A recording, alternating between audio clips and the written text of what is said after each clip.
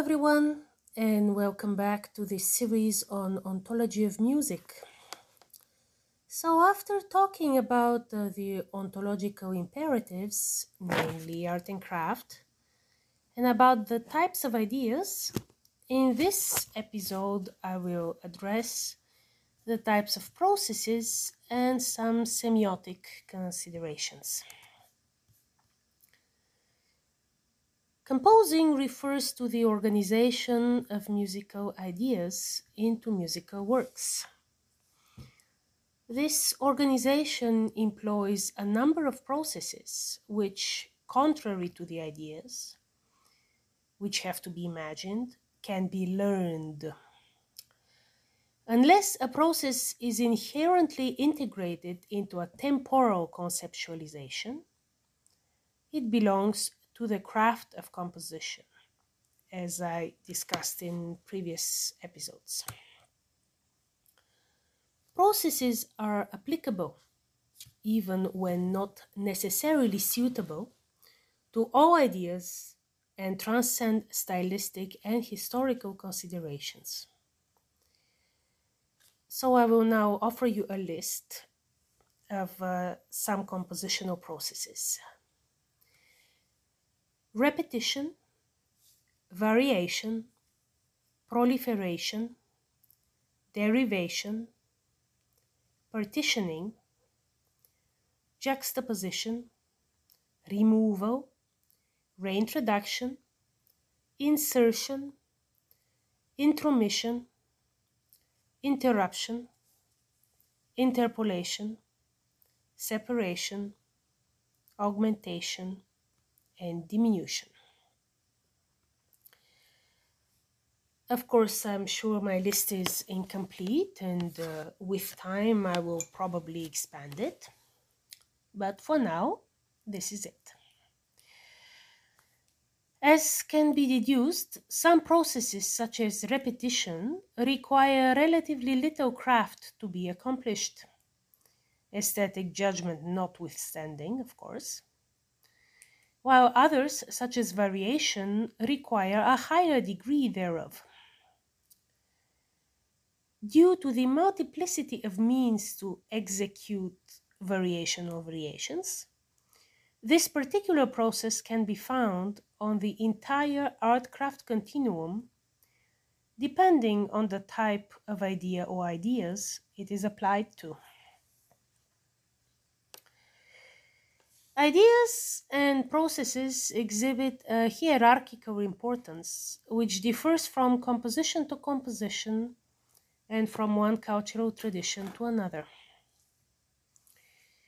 They carry different ontological and, by consequence, semiotic weight. The hierarchy of ideas and processes based on artistic preferences accounts most importantly for the differences in style among composers. Ontological properties, ideas and processes, manifest themselves in music composition as types of signs. The ideas and processes which identify a music composition create a semiotic network, which in turn form a hierarchy of relative importance. I will now propose a quote to you that comes from Harold E. Fiske's Music and Mind, Philosophical Essays on the Cognition and Meaning of Music, published in 1990. The following quote discusses musical meaning from a listener's perspective. I accept the author's cognition research as carrying an intrinsically relevant philosophical value because any composer is aware and influenced, albeit to different degrees, of the oral effects of her compositional decisions, even if she only considers her own ears. So here is the quote. A question of musical meaning, therefore, is a question of the extent of successful penetration of the music listening task hierarchy. The greater the depth of penetration beyond basic same different considerations, the greater is the musical meaning for the listener.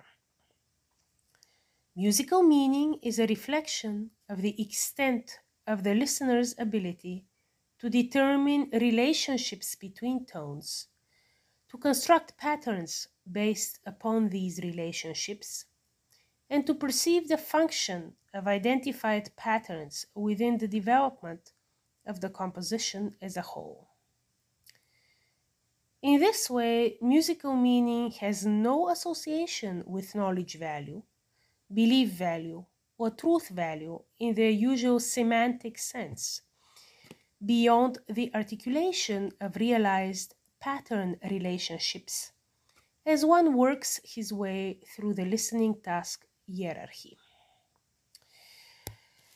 If we accept that Fiske's patterns can refer to ontological imperatives, then his following statements explain musical meaning with stunning clarity without confusing it with symbolism. So here is another quote by Fiske. The substance of meaning consists therefore of two things: pattern identity and pattern function. Meaning is the epiphenomenal result of the two. So of course I have reduced a bit, the quote is a bit longer.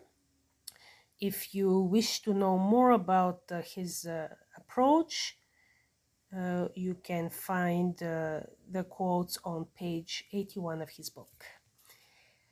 Thank you very much for your attention. Next time we will continue with semiotics versus symbolism.